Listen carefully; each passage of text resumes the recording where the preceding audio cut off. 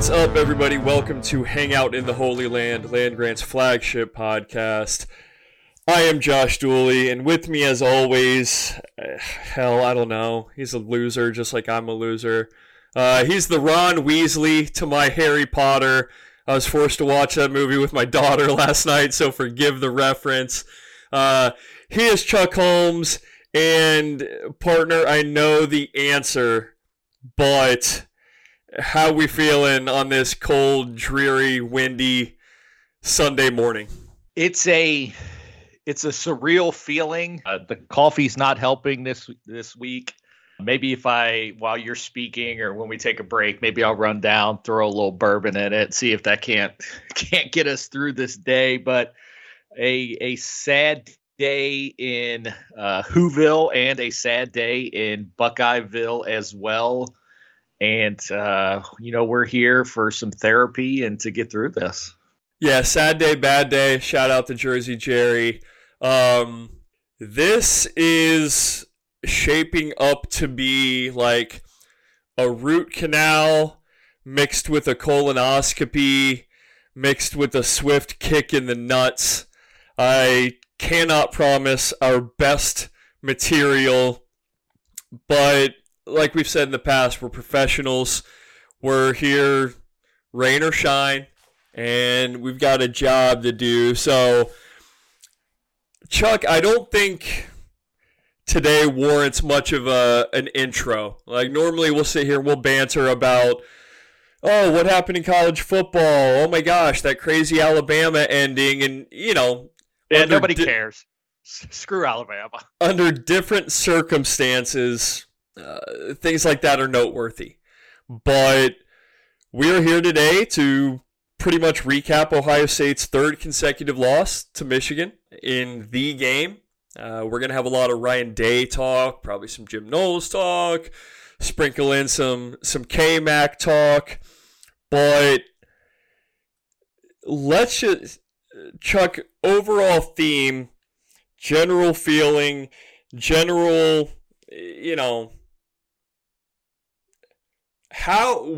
when I ask you how you're feeling or how you were feeling after yesterday's game, one or two words, like what immediately comes to mind for you? To me, it was a player's loss. And I know we're going to talk ad nauseum about the coaching staffs, and I don't disagree with a lot of the stuff you're going to bring up. But for me, the players did not perform at the level they were capable of, and they lost because of it. Players' loss is a good way to look at it. Mine's more just sort of like emotional and internal.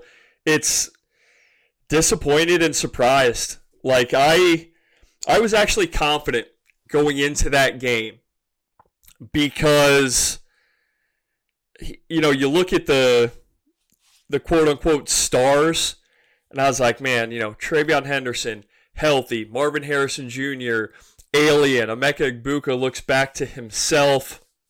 And I was like, the offense is going to make plays. Can the defense get stops? And again, we'll talk about it, but you look at just the stats, right? Michigan ran for 4 yards a carry. Blake Corum was 4.0. Donovan Edwards was 3.1. J.J. McCarthy had one it was an important scramble at the time, but only 4 for 17. Then McCarthy passing the ball, 16 for 20, very efficient, but only 148 yards. Like, in a sense, Ohio State's defense did what it had done all year, limit the big plays, bend but don't break. But the 30 points don't look great. I know they were gifted 7. But I just, I felt good going in. And now I'm sort of gutted because even looking back, I think Ohio State's the better team. I don't want to come across as a sore loser, sour grapes, whatever. I think Ohio State is the better team, but I think they got outplayed and outcoached yesterday by the guys that needed to step up. Sharon Moore for Michigan stepped up. He called a good game. He went for it on 4th down 3 times. Jesse Minter did enough, I guess. The run defense for Michigan was very good. And then J.J. McCarthy was better than Kyle McCord. Blake Corum, slightly better than Travion Henderson. Wide receivers, I don't care about. Like, Marv was great, but it's just a bummer, man. And I really thought that Ohio State was the better team going in. I still feel like that in a sense. But before we talk position groups, this, that, and the other, you said this was a player-driven loss. And I agree with you in a sense, but I also sort of disagree, and that's rare for me. You know, I'm the Ryan Day guy. I'm the Jim Knowles guy, but I want to let you start just as far as where we're going to cut up the blame pie in a sense. Why do you feel so strongly that this was a player-driven loss? There were multiple plays in this game that if these guys are who they have been said to be, can't happen. And it started on the first drive, and you could go almost every drive, but the first drive and the last drive were both perfect examples of it. The first drive, we've got quote unquote future first round pick Emeka Egbuka, who drops an easy pass for a first down. Like, the ball hit him in his hands. You can't, that can't be a drop that happens in this game, right? We see drops, two-handed drops all the time. These guys spend all their time practicing one-handers, and we see it on social media. Maybe they should throw the jugs gun out there and take some right at their numbers a couple times. I'm just going to throw that crazy. The pick from McCord was egregious. That was a really bad pick. And I'm going to put that a little bit on Marv too, because that route, he has got to get inside that guy. And he did not fight to get inside him.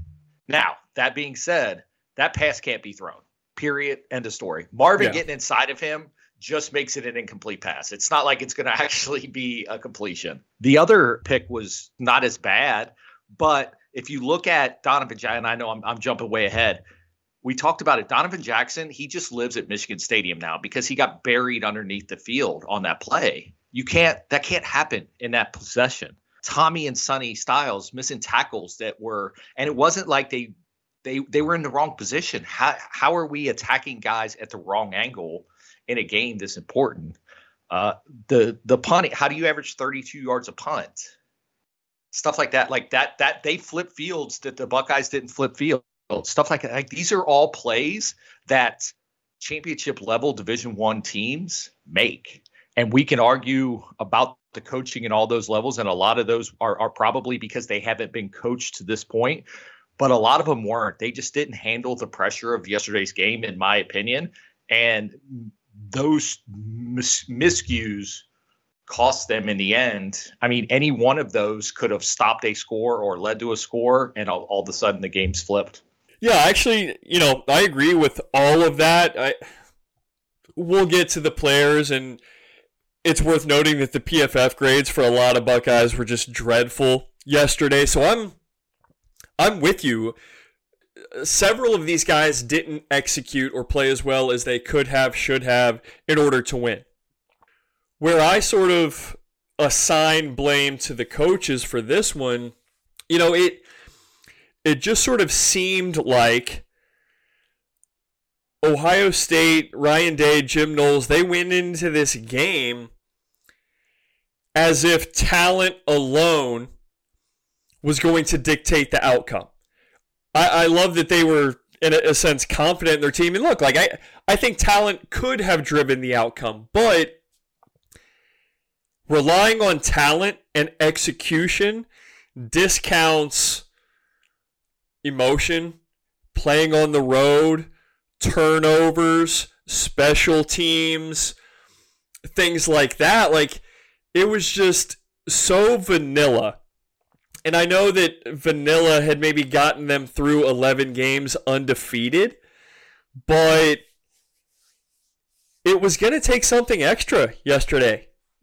After, a couple of drives, I felt that way. I was like, I still think Ohio State's the better team, but we're a couple drives into this, and now it's 7-0, whatever it is. It's just like, hey, they acted like this was a Brady Hoke level talented team that they were playing against, and it wasn't.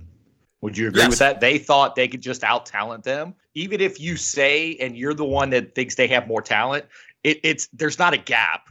Michigan's right below them if they are more talented. So, but they thought that this was 5-6 Michigan as opposed to 11-0 Michigan. Yeah, and I don't think it was conscious necessarily, and I don't think that Ryan Day and Jim Knowles have that level of hubris. I don't think that they disrespected Michigan, but yeah, like that, they thought they would just roll the ball out and win. And like I said, it's great to have confidence in your team and be somewhat pleased with the results that you had seen through 11 games. But you and I know, and they know, they still had question marks, right? What are we going to do against a team that can run the ball ad nauseum? A team that loves to throw the ball to the tight ends, a quarterback that is probably not going to piss down his leg, and he didn't, right? To his credit, J.J. McCarthy played very well, did what he needed to do. A defense that is as good or better than the Penn State defense that you put up a couple points on. It just, they rested on their laurels, it seemed like. And again, I don't want to say that was a conscious decision. There's no way in hell Ryan Day, even in his own mind, was like, well, we're just better. We're going to go out there and win. But when it came time to dial something up, to do something different, to elevate the guys on the field, like, it wasn't there. You talk about Michigan going for it on 4th down 3 times, same drive, right?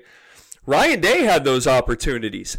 I agree with the first decision not to go for it. You're on your side of the field. It's early. You don't want to willingly hand over momentum that easily. Okay, I get that. And then even before halftime, at the time, I was like, I don't hate it, I guess. But we're allowed to do revisionist history because we're not involved in the game. We're talking about it after the fact. Ohio State needed a spark at that point. Like, you could argue that momentum was sort of in the middle at that point. Ohio State had an opportunity to potentially seize it. They knew that Michigan was going to get the ball after halftime, and Ryan Day was content to take a field goal attempt. And, it sort of sucks. Jaden Fielding, he hit the first one, the practice kick, right? And then he just sort of slightly pulled the one that counted, and he had plenty of leg, but Ryan Day was content to let the results play out. He did not take the fight to a couple of interim coaches. Like, I'm lumping in Jesse Minter here. Ryan Day didn't take the fight to Sherrone Moore and Jesse Minter. Jim Knowles did not take the fight to Sherrone Moore. They were content to out-strategy them, outthink them, and it never really happened. And normally, when you think, they outthought themselves or they got in their own head, you can point to mistakes. Ohio State just didn't take chances, and that is ultimately, I think, what cost them. Now, maybe we just need to look at it and say the blame is 50-50 here, and maybe that's fair. But I was just really disappointed in the coaches not having more of an impact on the game. Like, they just let the players determine the outcome. And to your point, if there's a gap, probably win 9 times out of 10. But if it's closer, and we can at least argue that it's close, or at least agree that it's close, then you need to be the difference, and Ohio State coaches weren't the difference yesterday. Yeah, the one thing I was really hoping they would be able to do, the one thing that Jim Harbaugh could offer as a head coach, one is that he's been there. There's nothing he hasn't seen on a football sideline. And he could be that sounding board for those guys and be that guy that can kind of manage his coordinators. Without him, you would have hoped that they could have kind of made those guys squirm a little bit and see things they hadn't seen and make them start thinking about it. Think about Sharon Moore. If he, as the head coach, was like neck deep in his playbook because Jim Knowles had just showed 3 looks that he hadn't seen before, maybe he's missing something when the defense is on the field and can't make a critical call because the head coach is busy. So that part of it, that they didn't make those guys kind of their heads kind of spin, was disappointing. I want to jump in there because Sharon Moore made Jim Knowles squirm. Like that, when you 100%. Bring that up, I think of bringing in the backup quarterback who nobody had even seen all year. And what'd you think was going to happen? Like, did you think his last name's Orgy, right? Like, I'm not mispronouncing it. Did you think Orgy Blue Monday was going to come in and start throwing the ball around? And, like, it worked. And then they had the halfback pass, the running back pass for Donovan Edwards. Ohio State did none of the exotic stuff. They brought out none of the surprises. And, like, I don't want to steal your thunder. I'm going to turn it back over to you, but Ryan Day is the offensive genius, right? And I have defended his play calling to the ends of the earth. What'd you do yesterday, man? Like what was special in the game that you needed to win? I know it's not a playoff game, but you know you needed to win this game. You know that your heart and your players' hearts, like, it was going to ache if you did not win this game. You dialed up jack shit, man. Like, how do you not get the ball in the hands of Marvin Harrison Jr. more? How do you not get it into Ibuka's hands more? I know he had a drop, like, I get that, but if they are arguably 2 of the best wide receivers in the country and the running game is which you probably should have been prepared for, you got to scheme it to guys. And you have to come up with the ways to bail out your quarterback, especially if your quarterback isn't, making the best decision. Maybe he's got a little bit of stage fright. Ryan Day, really, in my opinion, and I defend the guy so often, he brought nothing to the table yesterday, in my opinion, but I feel like I stole your thunder there. It's like he was, you almost felt like he was an old Michigan defensive coordinator from the end of the Lloyd Carr era or during Brady Hoke that just brought it was just vanilla. This is who we are. We're not changing anything. It almost feels like the roles have been reversed in the rivalry with the coaches, because you would think, even though Harbaugh has gone back to his roots of like downhill running and power offense, they still have the creativity with that Ohio State used to have with Urban, and Ryan Day has frequently with his play calling. So that part of it is kind of fascinating, and it's not a good look for Ohio State that they've kind of lost their way and Michigan has found their footing, because now Michigan is even more empowered than they've ever been with this win. There's nothing you can tell a Michigan football player, staffer, coach that would allow them to think for 1 second that they're not the premier program in the Big Ten. And frankly, I don't disagree with them anymore. 2 wins was whatever, man. Like, eventually this is going to slide back to what we know to be true. But this one, without Harbaugh there, kind of put in perspective that their infrastructure right now might be the best in college football. Because let's be honest, if Ryan Day's not on that sideline, Ohio State's not in this game. Whether we like what he did or not, they can't do what they did without him. And frankly, I don't know anybody else that could in the country handle business like they handled yesterday without their head coach. So that part of it is really concerning going forward, because I don't believe that's something you fix in a couple months. And as a hater of Michigan, it's not something that probably will come crashing down in a couple of months. Think about all they've gone through, and they've withstood all of it. So even if Sharon Moore gets a head coaching job, I don't think it's going to matter unless it comes out next year really quick that there's way more to the sign stealing stuff and they end up losing scholarships or something along those lines. But like we've talked about earlier, that's 2 years, 3 years away. Until then, they've got something set up to succeed for a while. I think this is where Jim Harbaugh needs to just walk away, though. You know? And I say this sort of in jest, but hey, I'm not messing with the NCAA and the Big Ten anymore.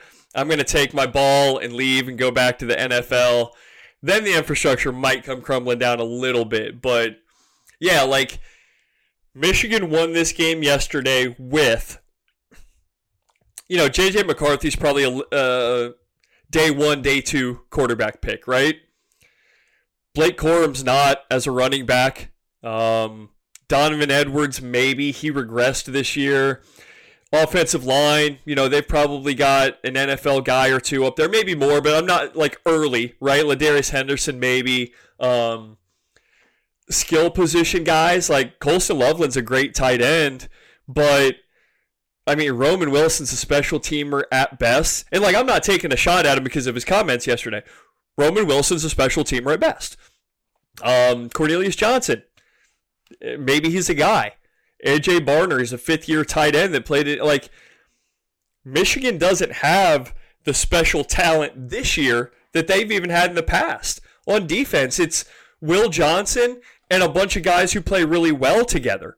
So that's where I say it was an out-coaching thing, but you got to give credit to those players on the other side too. But look, if that's the case though, that is not an indictment of yesterday. That's an indictment on the program. And I'm not against that being the case. Like, those guys are playing well together because they've been playing well together since March in spring football.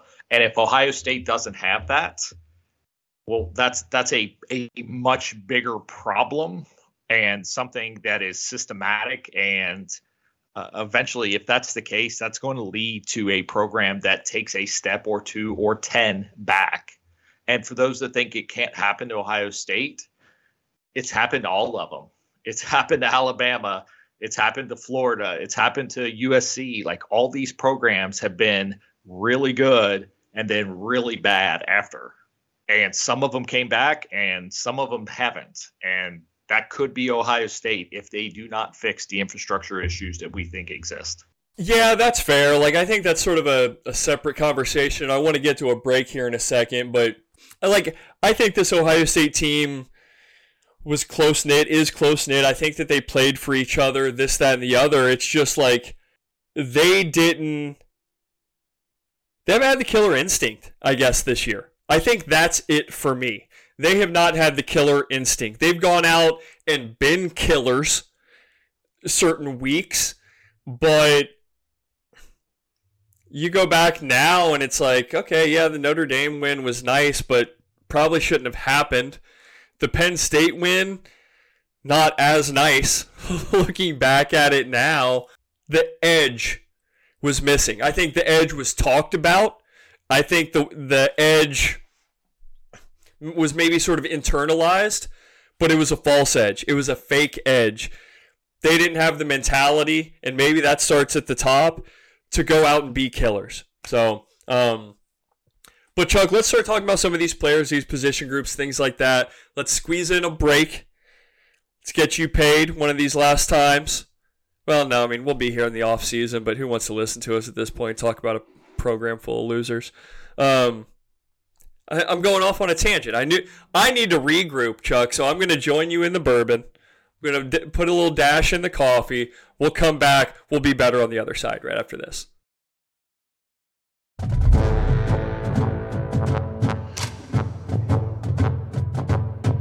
Welcome back, everybody, to Hangout in the Holy Land, Land Grant's flagship podcast.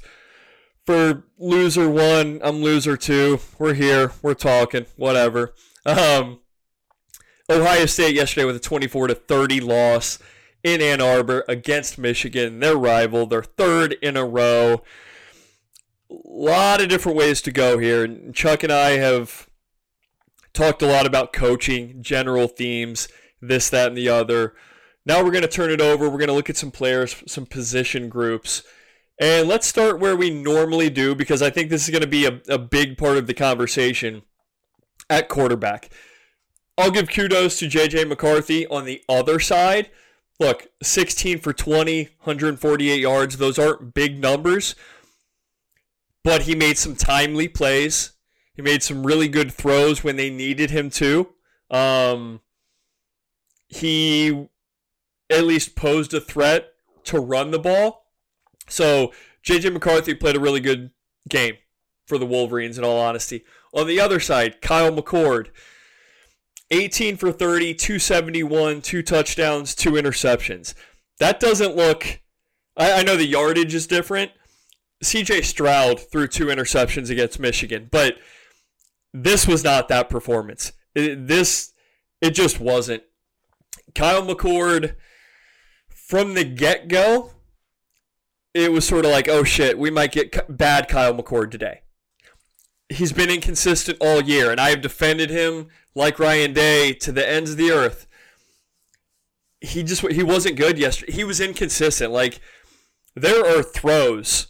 He's great at the back shoulder throw, right? And he can hit some of those seams, but as much as I love some of Kyle McCord's throws, like, all the bad came out yesterday. It started early. The Ibuka drop, that was a drop. It was also a little bit behind him, right? And then the interception, you can't do that, man. Like, you just can't. That's something, I think you said, that's middle school ball. That's high school ball. You can't stare down your receiver on a slant and not even give him an opportunity to get to the ball. There may have been some miscommunication because that was an RPO play, but you can't make that throw. The last interception, like, I get it. He was under fire. I don't think you can make that throw, and he should have been picked another time or two. He missed Ibuka late on a deep ball. All the bad Kyle McCord came out yesterday, and he didn't elevate Ohio State's offense in any way. So 18 for 30, 270, 2 scores. Like, it was a C-minus performance for me. This was not a good Kyle McCord game, and I don't want to... One person did not cost them the game, but Kyle McCord did nothing to help his team win yesterday, in my opinion, unfortunately. His second quarter was really good, and it helped. He has those. But that first quarter was the worst quarter he had played all year. He was, and we can protect these guys because they're student athletes if we want, but I'm going to say it. He was scared. If you get that shot into the quarterback's eyes before plays, and the difference between him and McCarthy, and I get it. Look, McCord doesn't have a face that, even when it's going well, during Michigan State, it didn't look great, but you could tell he was scared. Like, flat out, he was scared during that first quarter. And I know he settled in a little bit, and he made a couple throws, and that kept them in the game. But that throw to Cade Stover on 3rd and 9, when he threw it 7 yards to Cade Stover, who was double teamed without even looking anywhere else. He just wanted rid of the ball. He could not get rid of that ball fast enough during that play. The throw to Ibuka, his footwork is so poor on some of these throws, and it's strictly because there's no way he hasn't worked on the footwork for that throw. He's been a quarterback for however long. He's been at Ohio State, which is a quarterback factory, for 3 years. He knows where his feet need to go on that throw to Ibuka.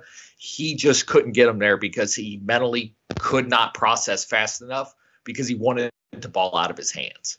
Stuff like that, I don't know that that's fixable long-term, and that'll be another conversation, but it cost them in this game because you didn't see that with J.J. McCarthy. He was confident. He was locked in. He understood his offense. He understood he had a relationship with his offensive coordinator that he could trust him to run plays that they wanted to run that Kyle McCord and Ryan Day don't have. And it was really evident. And McCord's numbers look way better. And that's the problem with stats in football, because if you watch that game, there's not a person alive that's not related to Kyle McCord that watches that game and says he was a better quarterback in that game yesterday, even though his stats say that he was. I said that he was going into this game. I was like, I think Kyle McCord's just as good. And, like, if you take the good Kyle McCord, I think he's an NFL quarterback. If you just take the good highlights, I really do, because he can make some special throws. But I don't know, man. Like, I think yesterday was the answer to the question that we had been asking for 3 years, whether or not Ryan Day trusts Kyle McCord, whether or not Kyle McCord can elevate this offense a la CJ Stroud, a la one of the other guys. And it sort of seems like now that he can't. Like, look, he's a tough kid. I give him a ton of credit for the Notre Dame game late and hanging in there all year, playing through some injury, and, like, I want Kyle McCord to be the guy. I have wanted him to be the guy, but, like, it was a bad performance yesterday. He made a couple of throws that Marvin Harrison Jr., like, if he's not an alien, those don't get completed. And I also think that Ryan Day has to help him, but then again, I don't know that Ryan Day knows how to help him. Like, there's something there with those guys. Maybe it's a lack of trust. Maybe it's a lack of faith on Ryan Day's part. But, you know, it's funny. The touchdown to Marvin Harrison Jr. was sort of a mesh concept, a crossing route, whatever. And, like, Chuck, if I told you that Ryan Day was going to tell Jesse Minter, hey, put the earpiece away. You don't need signs. We're going to run a mesh concept or crossers every single play. Good luck. Could Michigan stop it? I don't know. Part of me says I don't think so, but a simple play, a simple concept was like, it was behind glass all year. And Ryan Day only broke it when it was absolutely necessary, when it was an emergency. There wasn't a whole lot of easy stuff out there for Kyle McCord yesterday, but at the same time, he has to help himself. And he made some of the same boneheaded decisions. Like, that's what was disappointing for me personally as a McCord guy. We saw the same things yesterday that we saw week 1, that we saw week 6 when it comes to mistakes. Like, think about the interception in the end zone. Gosh, the game has escaped me. Maybe it was Notre Dame. Now that I think about it, it's first down. You're in the red zone. You make the one throw that you can't make. And that's what he did yesterday. He made a couple of throws that you just can't make. Both interceptions, really. Like, I know we got hit on the last one, and we were talking before the podcast. He wasn't going to be able to turn his body and hit Henderson out in the flat, which we saw that. That's 5 to 10 yards. TreVeyon Henderson gets out of bounds. But you also can't make the throw into traffic that he was about to throw. I know that there was a window there. There was. But you got to sense the pressure. You got to live to fight another day. You got to dirt that ball. You got to get it out. You got to do something to avoid disaster. And he made 2 disastrous plays yesterday. He essentially handed Michigan their first 7 points. And then he put the nail in the coffin at the end. So it was just tough, man. Like, there's still a part of me that's like, yeah, but the second and third quarters were really, really good. There are a lot of quarterbacks out there that can give you 2 tremendous quarters. But the other 2 can't be bad. And we got bad Kyle too often yesterday. Not only did you get bad Kyle, it was a performance that leads you to believe, because it was the same things. Like, at some point during a season is long. I mean, they've been going since August. Some of this stuff he's seen on film and he can't correct. So that part of it is really concerning for him, that he sees it. You know, this is something that we talk about with our 13-year-old baseball team. Like, you see that. You've seen what you do when you do it right. You've seen what you do when you do it wrong. Now you've got to make the adjustment. We can't make the adjustment for you. There's got to be scenarios where when he sees his defenders draped all over his wide receivers that he doesn't make that throw. And he's 13 games into his starting career, and he's still throwing into not kind of coverage, just flat. The guy's not open. Like Cade Stover was double teamed. He wasn't even single. He didn't, and he threw it before Stover even turned around. Stuff like that. Like that's like quarterbacking 101. And he doesn't have that. And I truly think it's not skills. He knows how to throw the ball well enough to be a successful college quarterback. I don't think he's by any means, he's not CJ Stroud, Justin Fields, Dwayne Haskins, any of those guys with arm talent, but he has enough to be successful at throwing the football in college. It's upstairs, and at some point, it's either there or it's not. And some guys, it does click. Bo Nix, it clicked in his 4th or 5th year. 8th or 9th. Some guys, yep. It never clicked. Yeah, I mean, some guys, well, I mean, he's had 2 really good years now in a row. But some guys, it never clicks. And that is right now, it's not clicking for Kyle McCord. He does not process every play the same. Like, for whatever reason, he can process some plays really well, and others he can't. And yesterday, some of them he couldn't process really well. And to me, it's fear. It's him getting happy feet. It's him wanting to get the ball out because he's worried about what will happen if he doesn't. It's him being overwhelmed in the moment. It's him letting his emotions get the best of him. And if he can't calm that, I don't know what he can do going forward to get better at quarterback and get more consistent, because more consistent is really what they need. They need good Kyle for every quarter against a good team. And I just don't know where he goes to get that at this point, if that continues to be the reason why he struggles. I think you summed it up very well. And as you're talking, and you mentioned some of the other guys, Kyle McCord's performance throughout this season is just, it's greater and more proof that CJ Stroud is a really smart quarterback. You know, the knock on Ohio State guys has been, oh, well, everyone's always open. They're one-read guys. Kyle McCord's a one-read guy, or a guy who has, on occasion, struggled to process. Look at what CJ Stroud's doing. Like, the dude is an Intel-level processor. So, long-term, man, I struggle with it. I struggle with the game yesterday and thinking that it's going to be fixed in his 4th season as a college quarterback. So, that's TBD, though. That's... Chuck, we need to save some content for down the road. We got a long, it's not the off season yet, but for all intents and purposes, we got a long off season. So put a pin in that. Let's move on to running back. Start with Michigan again. Blake Corum, 22 for 88, 2 scores. Donovan Edwards, 10 for 31. He also had the 34-yard completion to the tight end. Michigan's running backs did not win the game for them yesterday. Like, I'm not taking credit away. Corum had the 22-yard touchdown, and he got tough yards, but I give that to Michigan's offensive line, Ohio State's defensive line, sort of split there.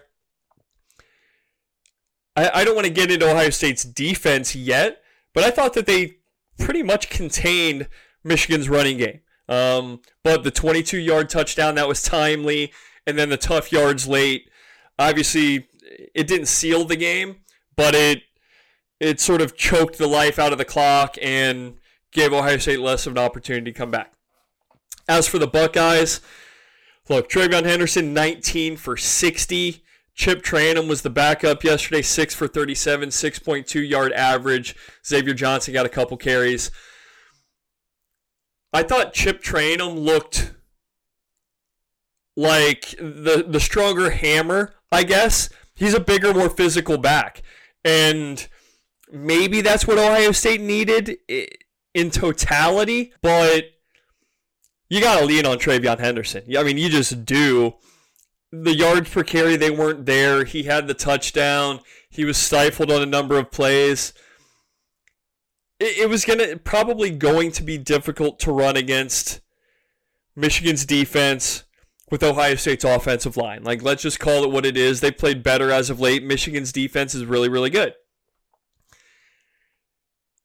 I wanted something more out of that backfield. I don't know what it is. Maybe it's just the utilization, the play calls, the usage, things like that. Travion Henderson had 3 receptions for 19 yards. I think to help your quarterback and to take some pressure off of your offensive line, that number could have been 5 or 6. We know Travion Henderson can catch. We know he can be an outlet underneath. He got at least 1 first down that I can think of that sort of helped extend a drive. It wasn't a bad game necessarily for Ohio State's running backs for their backfield.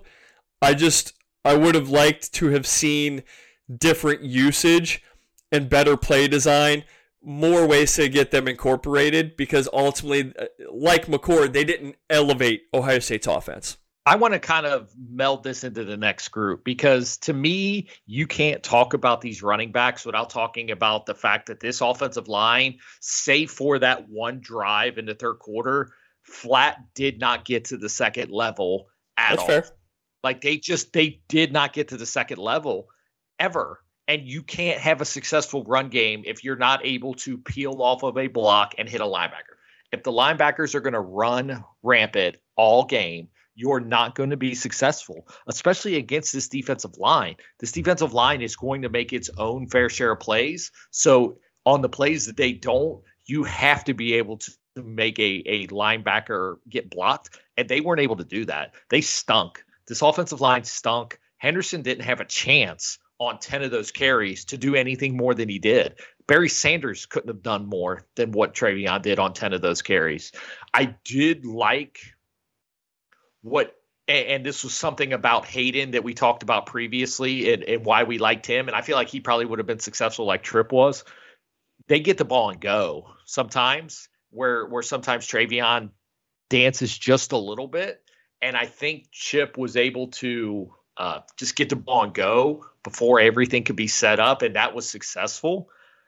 But like you said, you have to lean on Henderson in this position, but you also have, like, running backs are only as good as the blocking in front of them, especially against the defense like Michigan's. He's not going to be able to make 3 guys miss against this team.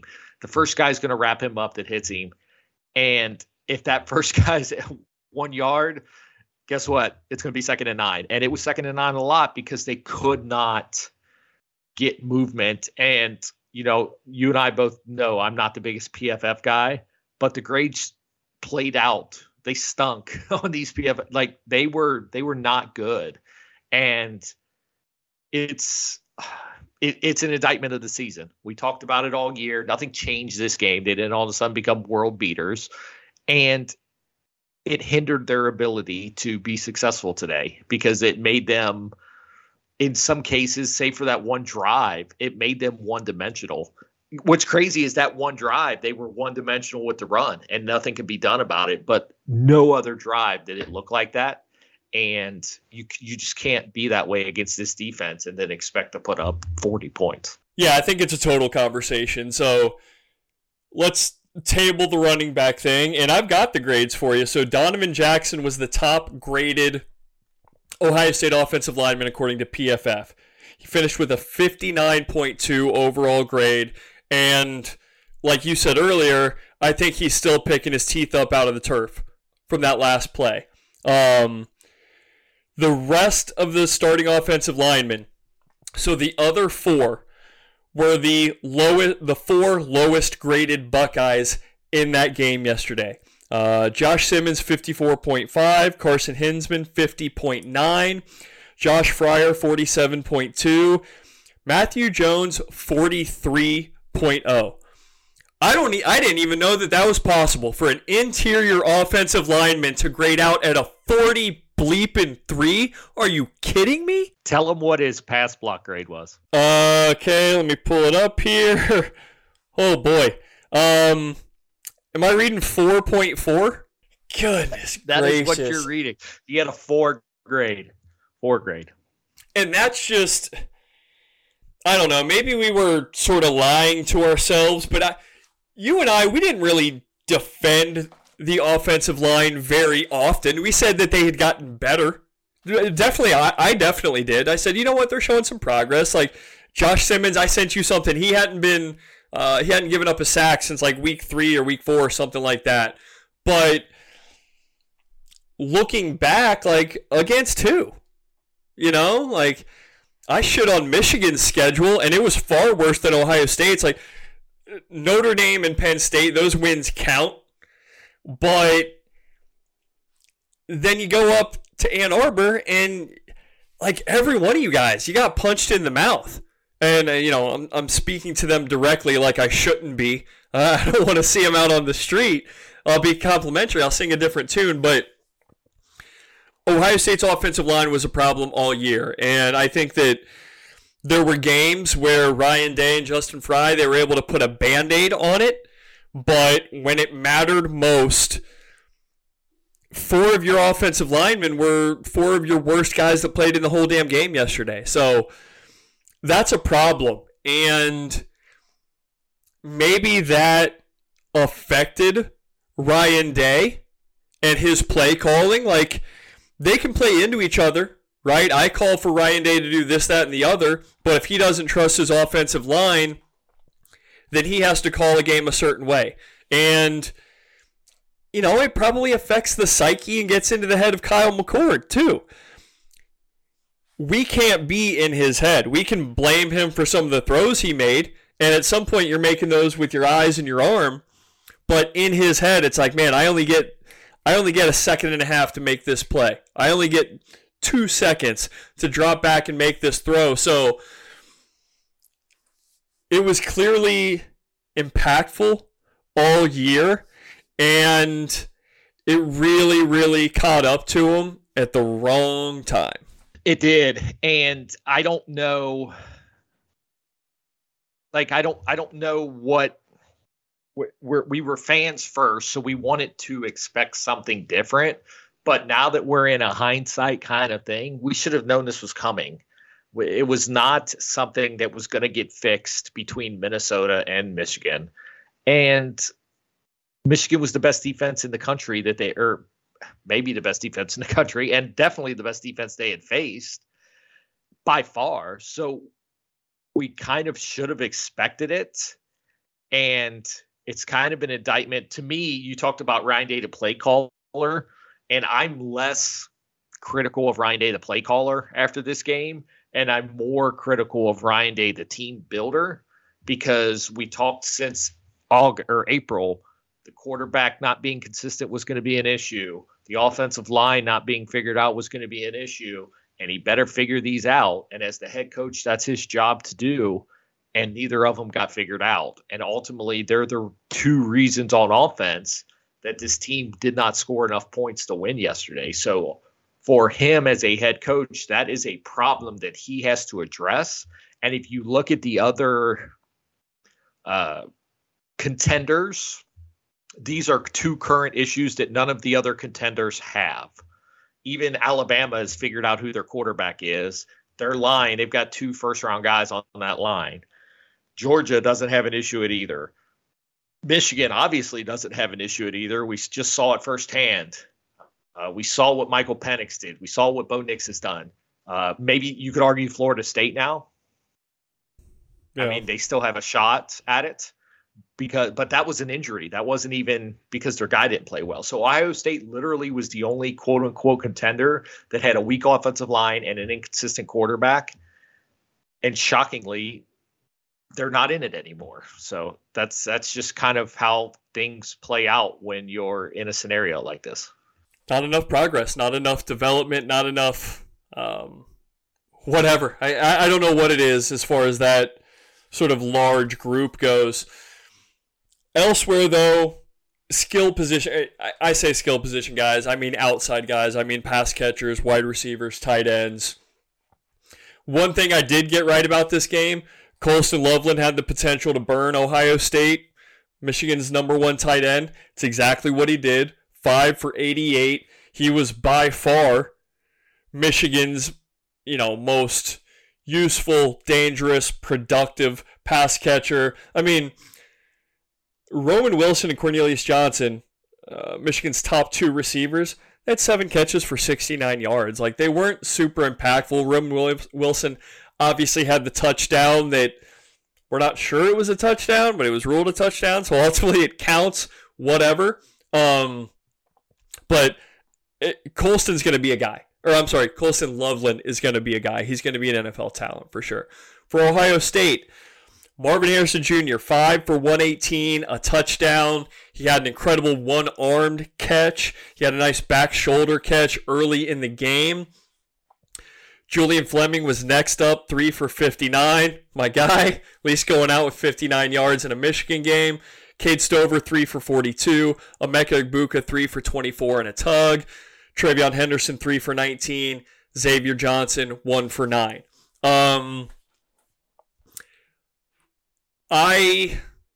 Ohio State needed to figure out a way to get the ball to Marvin Harrison Jr. and Emeka Egbuka easier and more often.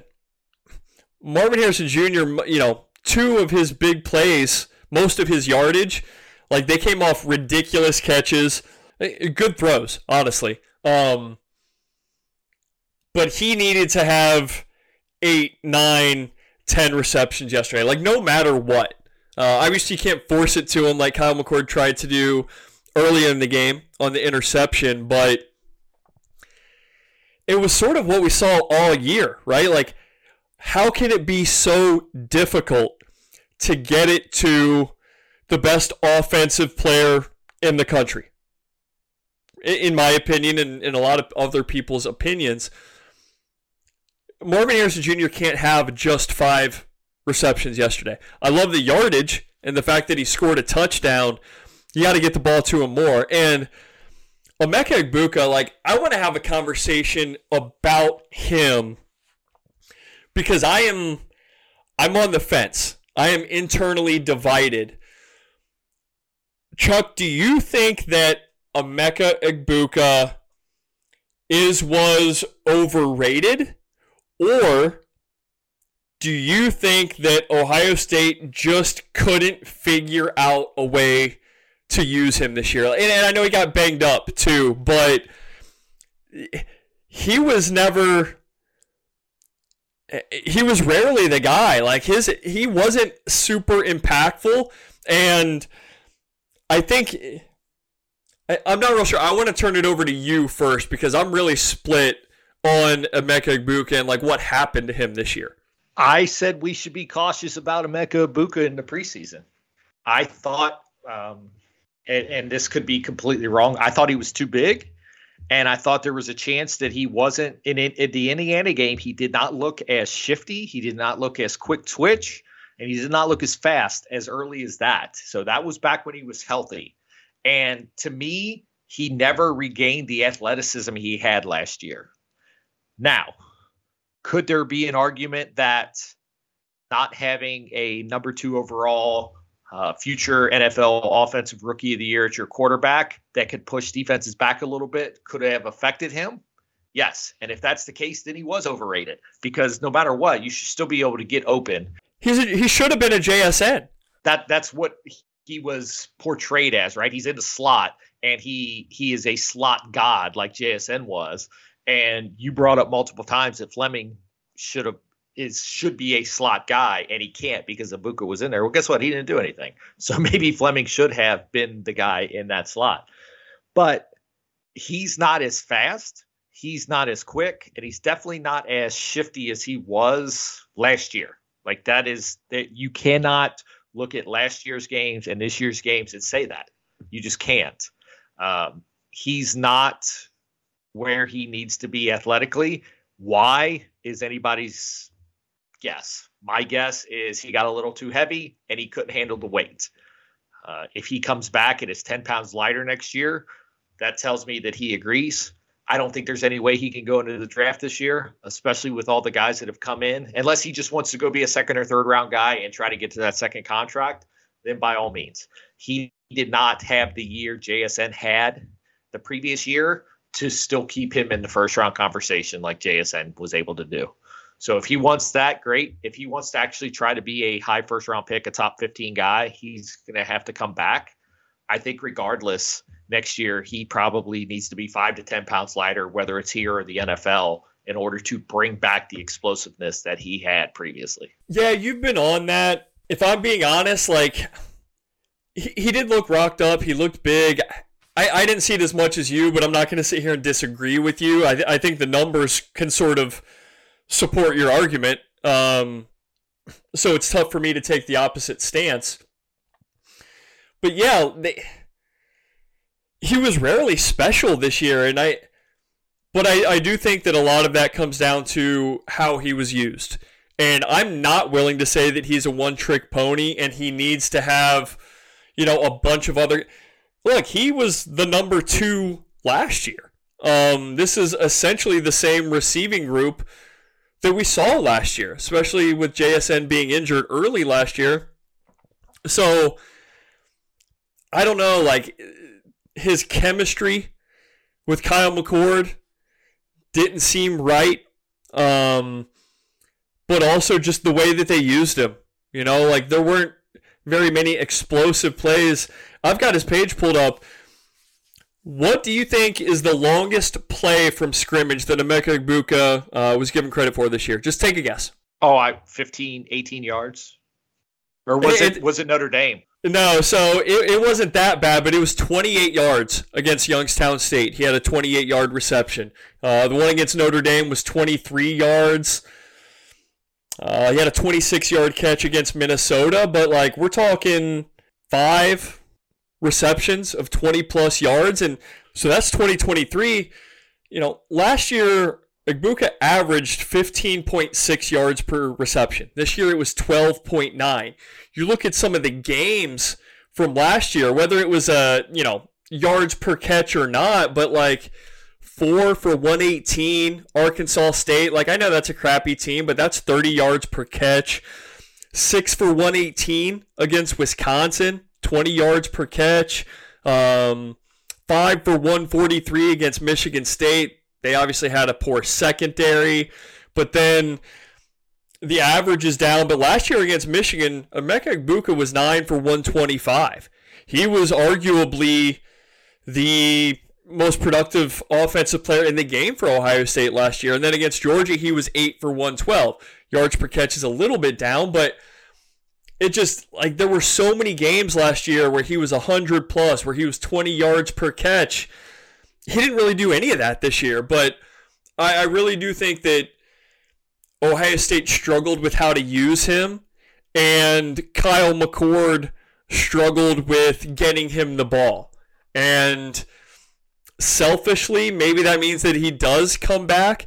I still think he's a first-round talent, but it seems pretty evident now that he has to be in the right situation to be a super impactful, productive guy, because I know he was banged up. He had 35 catches for 451 yards this year.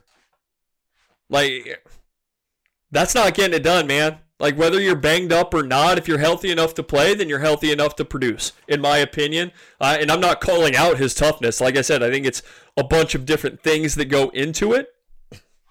But he was, honestly, like, I would have expected 35 and 450 from Julian Fleming this year.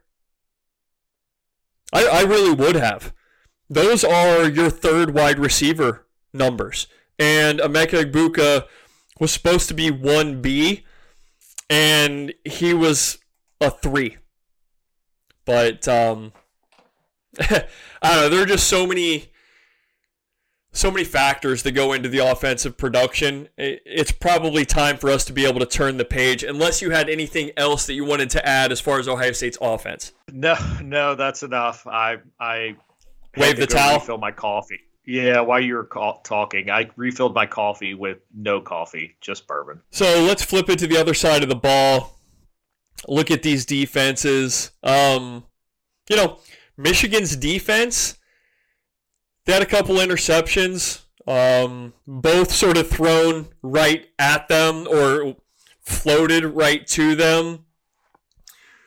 Early, I thought Will Johnson was good on Marvin Harrison Jr., but I think you got to give Marv opportunity after opportunity. He's not getting locked up consistently one-on-one. Ohio State didn't do that.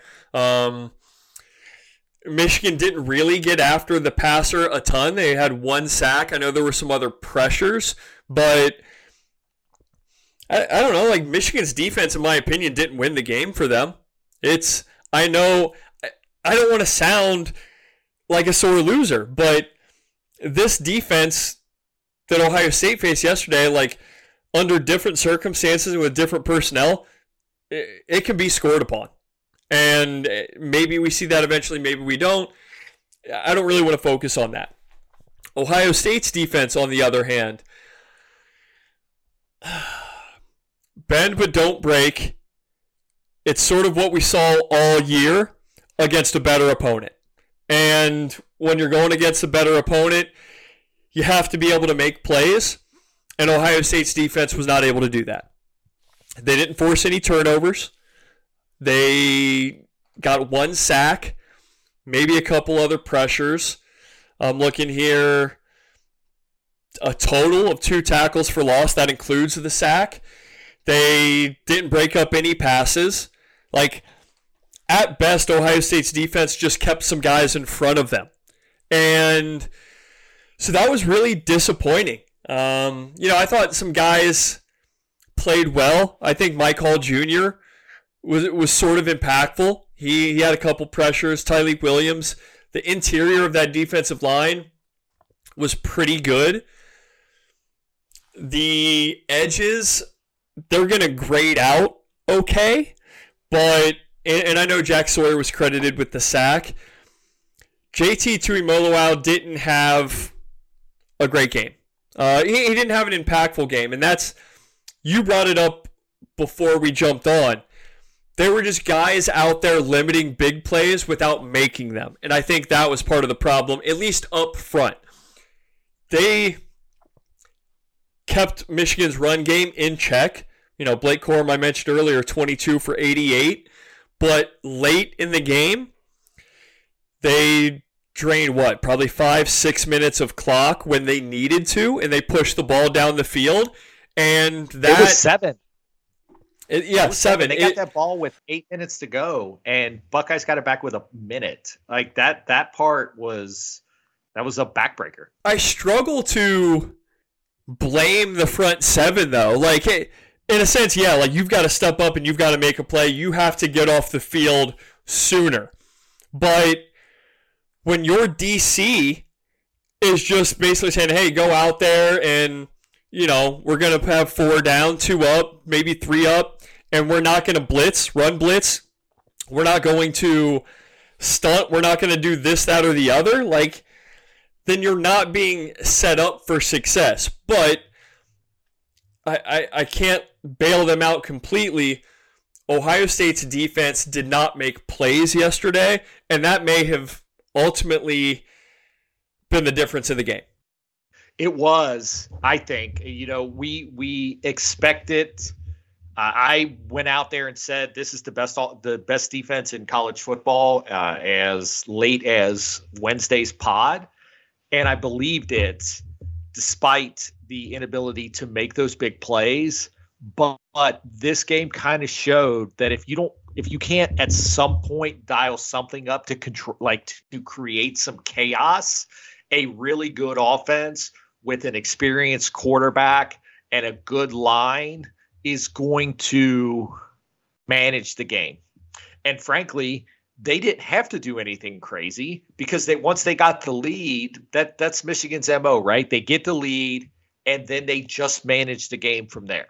Now, they got creative in a couple of plays, and I saw some guys with some Ohio State roots that are in the media world now saying, oh, well, it took them bringing in their backup quarterback, and it took them throwing a halfback pass to put up points. Well, it doesn't matter. That's irrelevant. They scored on 6 of their last 7 drives. That cannot happen, period. You cannot let them score on 83% of their drives, ending from, my guess is that was the last drive of the second quarter through the end of the game. That can't happen, period. I don't care if they bring Jim Harbaugh in at quarterback, Peyton Manning at quarterback, Barry Sanders, like, it doesn't matter. You can't allow that to happen in this game, especially with the offense that you have that just is not going to be able to do that. And obviously they weren't able to do that. And because of that, they lost the game. So the inability of them to cause Michigan any kind of angst, even when that was a close game, even when Ohio State looked like they had a shot, Michigan was calm. They knew what they were going to be able to do against this defense. And Jim Knowles proved them right because he didn't make them do anything different. They knew what they were going to see. They executed against it. And that last drive is a perfect example. 8 minutes to go. All you need is a stop.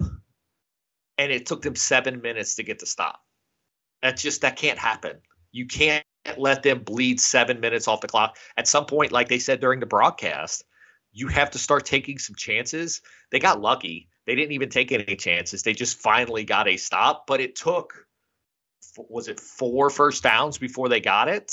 Something and because like that, of that, think about it. If McCord is able to eat a sack there because there's 4 minutes left instead of 30 seconds left, what the hell? Like there's a completely different ball game. Or if he only needed a field goal to tie the game, there's a completely different ball game. But because they could not, they bent all the way down the field. It just didn't work out. And like you said earlier, the inability of them to change anything besides vanilla. They got him a big bowl of vanilla ice cream. Didn't even put any Hershey syrup on it any part of the game. No sprinkles, no candy, nothing. Eventually, it's going to taste like shit. And guess what? About 3:30 yesterday, it tasted like shit. It certainly did. And I'm going to read you some of the PFF grades, but I'm more focused on the pass rush grade. So Mike Hall Jr., just pass rush grade, 91.1 yesterday. I think that's fair. I thought that he was by far the most impactful guy in that front six, that front seven. But Jack Sawyer, 63.9. JT Tuimoloau, 69.2. 69, normally nice. Not yesterday. Got to make plays. And Tyleik Williams, 53.3. They didn't put any pressure on J.J. McCarthy. That's why he was able to go, 16 for 20 and direct his offense down the field and guide them down the field. So, and what's interesting about pass rush grades is, it's normally you get a pass rush grade when the other team throws the ball. And sometimes there's ambiguity there, right? But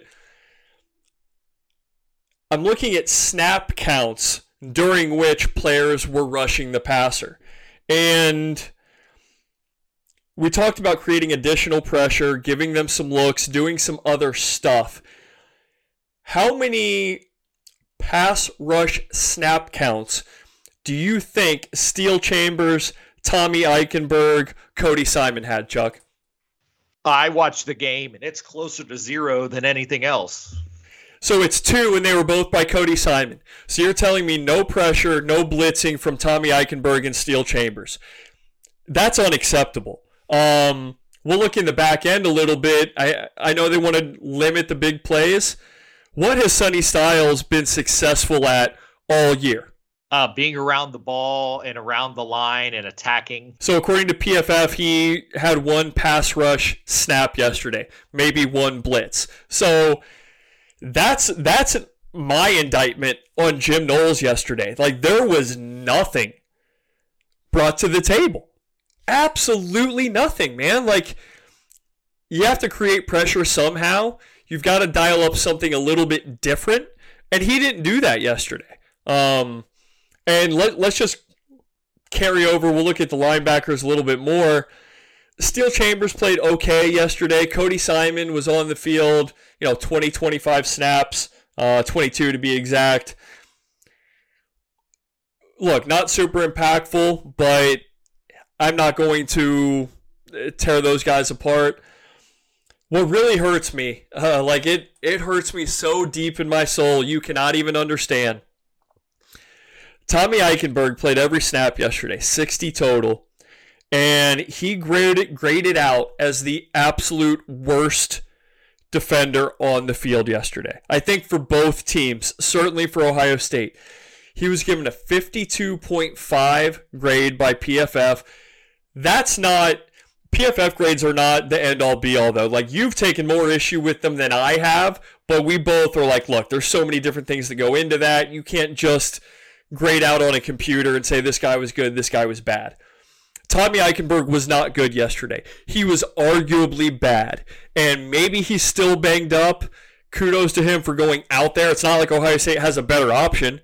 They sure as shit don't have a more proven option because they didn't play anybody beyond the 3 linebackers that they trust.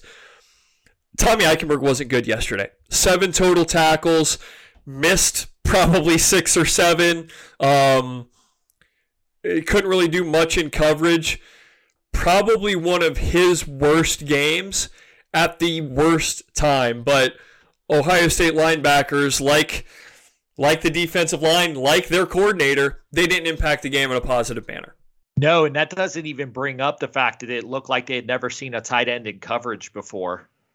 These guys were running rampant roughshod in front of them. It was kind of scary. There were a couple plays where it looked like some of the guys were in man, and then the linebackers were kind of in zone, but kind of not. Like, they weren't covering all the zones, and then all of a sudden, here we go. Michigan's running down the sideline for 15, 17, 18 yards. So it was not a great performance by them.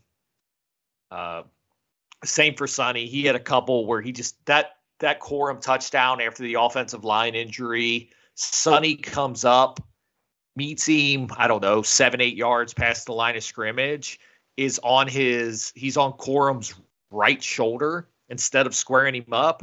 There's nobody to the outside, and he has no chance. Corum puts his foot in the ground and leaves Sonny laying on the ground with his helmet or with his face mask shoved into the turf because he forgot the basic premise of trying to tackle somebody and, for whatever reason, panicked in the moment.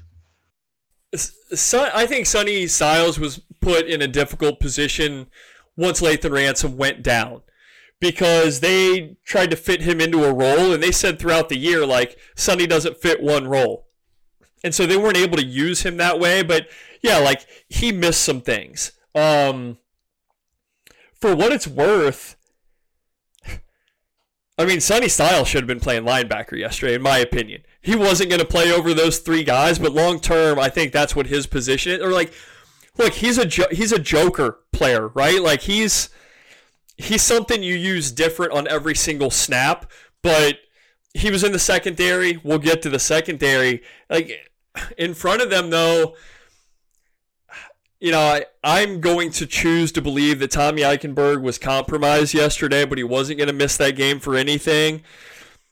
But, an arm injury shouldn't affect the angles that you take. An arm injury shouldn't really impact the holes that you're in near the line of scrimmage.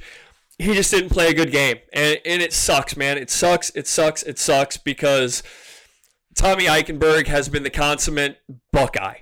He was a guy, early in his career, like, Chuck, you weren't doing the pod yet, and maybe I was when he first got on the field. Man, like, I was anti-Tommy early. I was like, man, this guy can't cover. He can't do this, that, or the other. And he built himself into a really good linebacker. We didn't see that yesterday. And Steel Chambers, he had 13 tackles. He was forced to have 13 tackles, usually 4, 5, 6 yards beyond the line of scrimmage. He wasn't really set up for success.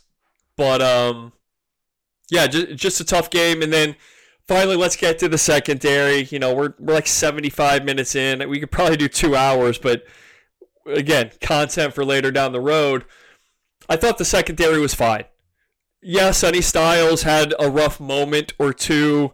Denzel Burke, he graded poorly, according to PFF. I didn't really see that. I mean, Michigan's wide receivers were kept in check. I said it earlier, 7 for 69. Burke had, I think he had a pass breakup that wasn't credited. Like, I seem to remember one. He had good defense on a deep ball later in the game. And I thought he tackled fairly well. Denzel Burke was credited with 5 tackles, Josh Proctor with 5, Davis and Igmanosin with 4. Davis and Igmanosin had a couple sticks. Jordan Hancock, this wasn't really a Jordan Hancock game. Maybe it could have been with Michigan's usage of the tight end, but he wasn't able to make a lot of plays. The thing that I find sort of crazy is it wasn't the game-deciding touchdown, but the Roman Wilson touchdown. Malik Hartford, he's got his eyes on J.J. McCarthy. And for some reason, does a 180, turns around, hell of a thread by McCarthy. It kind of goes between Hartford and Denzel Burke. I know that Lathan Ransom being out had an effect, right? And maybe somebody needed a breather. Do you know how many other snaps Malik Hartford played yesterday beyond that one? I'm going to go with 0, Bob. Is Correct. That the correct answer? That was his only snap of the game, and Michigan took advantage. Like, you can bet your ass that Sharon Moore saw that and said, we're throwing right there. We're throwing at that kid right now on this play, come hell or high water. They did it, it worked, and it put Michigan up 7 or whatever at the time. It wasn't the difference in the game, but that mentality or that willingness to go after a perceived weak link, and Ohio State being willing to put Malik Hartford out there. I mean, a true freshman who hasn't really played a lot lately on defense, you're going to put him out there on a big third down in the red zone? Like, that's sort of the difference. If we want to go big picture, that sort of signifies the difference between the two coaching staffs. Michigan took advantage of something. They chose to be aggressive when they saw the baby deer out in the field, right? They were like, boom, there's our target. We're going for it. And it worked. They did it. They scored. For whatever reason, Malik Hartford was out there, and it was one of the many things that cost Ohio State this game. Ultimately, 30 points given up by the defense, really 23. They limited the big plays, but they didn't make any. That's what it came down to for me, Chuck, for the defense. You nailed it. They were fine. Your first sentence was exactly what they were. They were fine, but they weren't great, and they made no impact. They were just there limiting. They were a very limiting back end of a defense, but they were not a playmaking back end of a defense. And they didn't need to make 10 plays. They needed to make 1 or 2, and they couldn't do it. And that part of it, ultimately, the defensively, the lack of explosion up front and the lack of explosion in the back cost them in this game. And and this will be another pod for another day, but the overreaction by the coaching staff to last year's Michigan and Georgia games was fine throughout the year because you had some inferior talent on the other teams, but their overreaction to the big plays ended up costing them in this game. And don't think for 1 second that Harbaugh and Moore and Minter knew that. Moore and Harbaugh, more importantly, they knew Ohio State was just going to try to limit big plays. They weren't going to pull that safety up. Everybody in the damn state of Michigan knew that they were going to run on that last drive, and Josh Proctor's 30 yards back. There was no chance they were going to throw that ball deep. Even when they threw the ball, they threw it into the flat. That's winning football. They knew what to do. They trusted their system, and they looked at Josh Proctor and said, oh, guess what? It's 11 on 10 because he'll never be a part of this game in this scenario. And they got 4 first downs or 5 first downs, whatever it was. And Ohio State got the ball with a minute left, down 6, instead of with 3 or 4 or 5 minutes left, down 3, because they didn't attack and go make a play. Yeah, they needed to dial up some of the aggressive plays, blitzes, whatever that cost them last year. Like at some point, well enough or good enough is not good enough. But it comes down to outplayed, outcoached, and now likely out of contention. And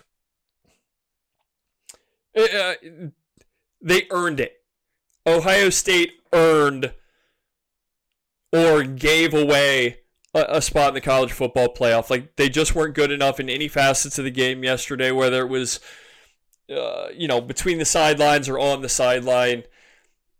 They got outgamed. And it sucks. It's unfortunate. Like, doing this pod sucks, with the exception of, I get to look at your beautiful face over there, but nothing about this is fun. Like, it's a bummer, but now that 12 games are in the books, we can look at it and be like, hey, Ohio State probably wasn't a top 4 team. They're probably not a top 4 team because, they're just not good enough on the offensive line, because the defense was statistically great but didn't make a ton of play. Like, we can point to a bunch of different things. It's all revisionist history.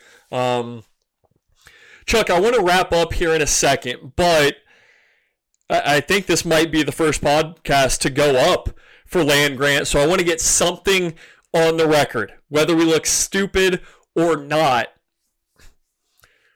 What, if any, changes to this coaching staff are made? And we can talk about this more. We will talk about this more, but I want to get your instant reaction right now. I want to get a prediction from you. What, if any, changes do you think are made to this Ohio State coaching staff? And you can include Ryan Day if you want. Like, that's a change. I think Parker Fleming is gone. I'm not ready to... Oh, yeah. Hey, real quick. Ohio State special teams sucked yesterday. They sucked the week before. They sucked the month before. Parker Fleming's a bum. I don't normally attack individuals. Get him out of here. I'm going to go with the basis that Ryan Day's staying one more year. And I think that's his... I think that's true. I think he ends up staying. The part that we didn't talk about through all this, and I don't think needs to be talked about today, is no change is going to happen because Gene Smith's retiring in June, and they're not going to put this coaching staff or this coaching change on him. They're just not. He went 11-1, so if they're going to make a change, it's going to be with the new administration. So that being said, he could leave for the NFL. I don't believe he leaves for the NFL this year. So Ryan Day stays. I think Parker Fleming's gone. I think he gets fired. I think Brian Hartline's gone. I think he takes a job because it's painfully obvious he's not getting any more out of coaching at Ohio State. He's the offensive coordinator in name only. I saw it again yesterday multiple times. While they should be talking about the offense, he didn't even have his damn mic down. He's not involved in the play calling at all on game day, so he's learning nothing more at Ohio State. He's gone. He's just going to go get a job. My guess is he might even get, if he was smart, he would go take a good group of 5 job over a shitty power 5 job so that he can springboard himself. Something like what Herman did. Herman went to Houston, had a couple great years. All of a sudden he's at Texas. Hopefully Hartline does better than he did at Texas, but something like that is what I see happening with him. To that end, I think that's probably it on the offensive side. I think Tony Alford probably gets another year because he's got 2 running backs coming in on this cycle. I think that part of it keeps him around. I think Larry Johnson retires. I think he is done as well. I think Laurinaitis ends up coming on full-time as the linebackers coach. They fill in the defensive line coaching slot. And I'm guessing one of the guys in the secondary has to have some special teams background. And either Eliano, I don't give a shit if they do or not. They wanted them as I'll text them and give them better special teams advice from my couch. Yeah, so I think Hartline, I think Larry Johnson, and I think Fleming all leave. So 3 out of 10 are gone. I would not be shocked if somebody like Corey Dennis got some offensive coordinator looks, even though this is not the year to do it. Just because of the coaching tree. And if he got the right offer, I think he might leave. I'm with you on Fleming. I don't think he gets the opportunity to return. Ryan Day doesn't throw his coaches under the bus, but he was rarely, if ever, complimentary of the special teams. And really all he said on occasion was like, yeah, that can't happen. That's bad. That's a mistake. That's unacceptable. As far as Hartline goes, I think Ohio State could be in big, big trouble if they let him leave. I think Ryan Day's got to have a come to football Jesus moment and give Brian Hartline an opportunity to be the real offensive coordinator. Because look, if it's not going well in September, you can take those responsibilities back. Now, that means, like, if you take Hartline's responsibilities away during the season, like, then he's gone for sure. But, like, because if Brian Hartline leaves, Jeremiah Smith might not be here. Brandon Innes might not be here. And say what you will about Brian Hartline in the development, like, nobody was really able to step up this year. But there's a ton of guys on the roster. Like, you got to have talent on the roster. So I actually think Brian Hartline does become the offensive coordinator, like, in actuality. But his say over a little bit of everything, you know, Justin Fry is the run game coordinator, right? And we saw the offensive line play this year. We've also seen the lack of offensive line recruiting. I think Justin Fry might be gone. Like, I know he and Ryan Day, like, they've got a connection and they've got history. But the offensive line this year was the worst that I've seen in years at Ohio State. And you can say the cupboard was left bare. Maybe that's true. But guess what? He hasn't restocked it either. No offense to the guys coming in, but Ohio State has 4 offensive line recruits coming in, 3 of which are 3-stars. They're not blue chippers. Ian Moore is maybe a blue chipper, but he's probably better at guard than he is at tackle. This offense, the talent in the room hasn't gotten better. The on-field product hasn't gotten a whole heck of a lot better. So, you know, I think maybe Justin Fry seeks another opportunity. Or Ryan Day advises him to. If you're going to keep guys on the offensive staff, like, I think it needs to be Day and Hartline, and whoever else sticks around is whoever else sticks around. I'm not devaluing Tony Alford, but it's like, look, if Brian Hartline's like, hey, I want the play calling, and that means I get to overrule Tony and Justin, like, for at least a year, you got to give him that. Because the other 2 guys just aren't as important. I think Justin Fry is somewhere else next year. I think Parker Fleming gets he doesn't even get a first-class ticket. Like, he gets a bus pass out of Columbus as far as I'm concerned. And then, yeah, on the defensive side of the ball, those secondary coaches, they really turned things around this year. I think they're obviously back. Jim Knowles, progress. You want to keep him around as long as you can, I think. James Laurinaitis deserves a job. And if Larry Johnson does choose to retire, that may benefit Ohio State in a way, because then Jim Knowles can find a defensive line coach who is completely in sync with him. I think he and Larry Johnson worked well enough together, but the defensive line that we saw was not the defensive line that Jim Knowles really wants. Like, he wants the 3-3-5, or, you know, he wants the jack position. He didn't have it this year. Maybe he gets it in 2024. But that's all for so far down the road.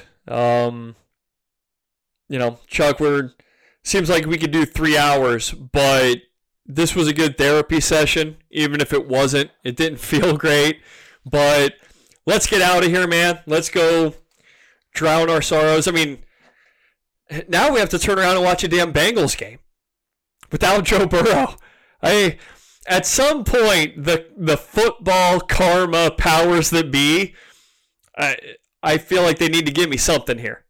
I am looking for anything and everything I can find to do around this house so that I don't have to only focus on Jake Browning playing quarterback for the Bengals, because I am not on board at all. And I told my son, I said, you can start watching, and then if it stays interesting, maybe I'll jump in. But I sure as hell aren't making this is not must-see TV for me by any shape or form.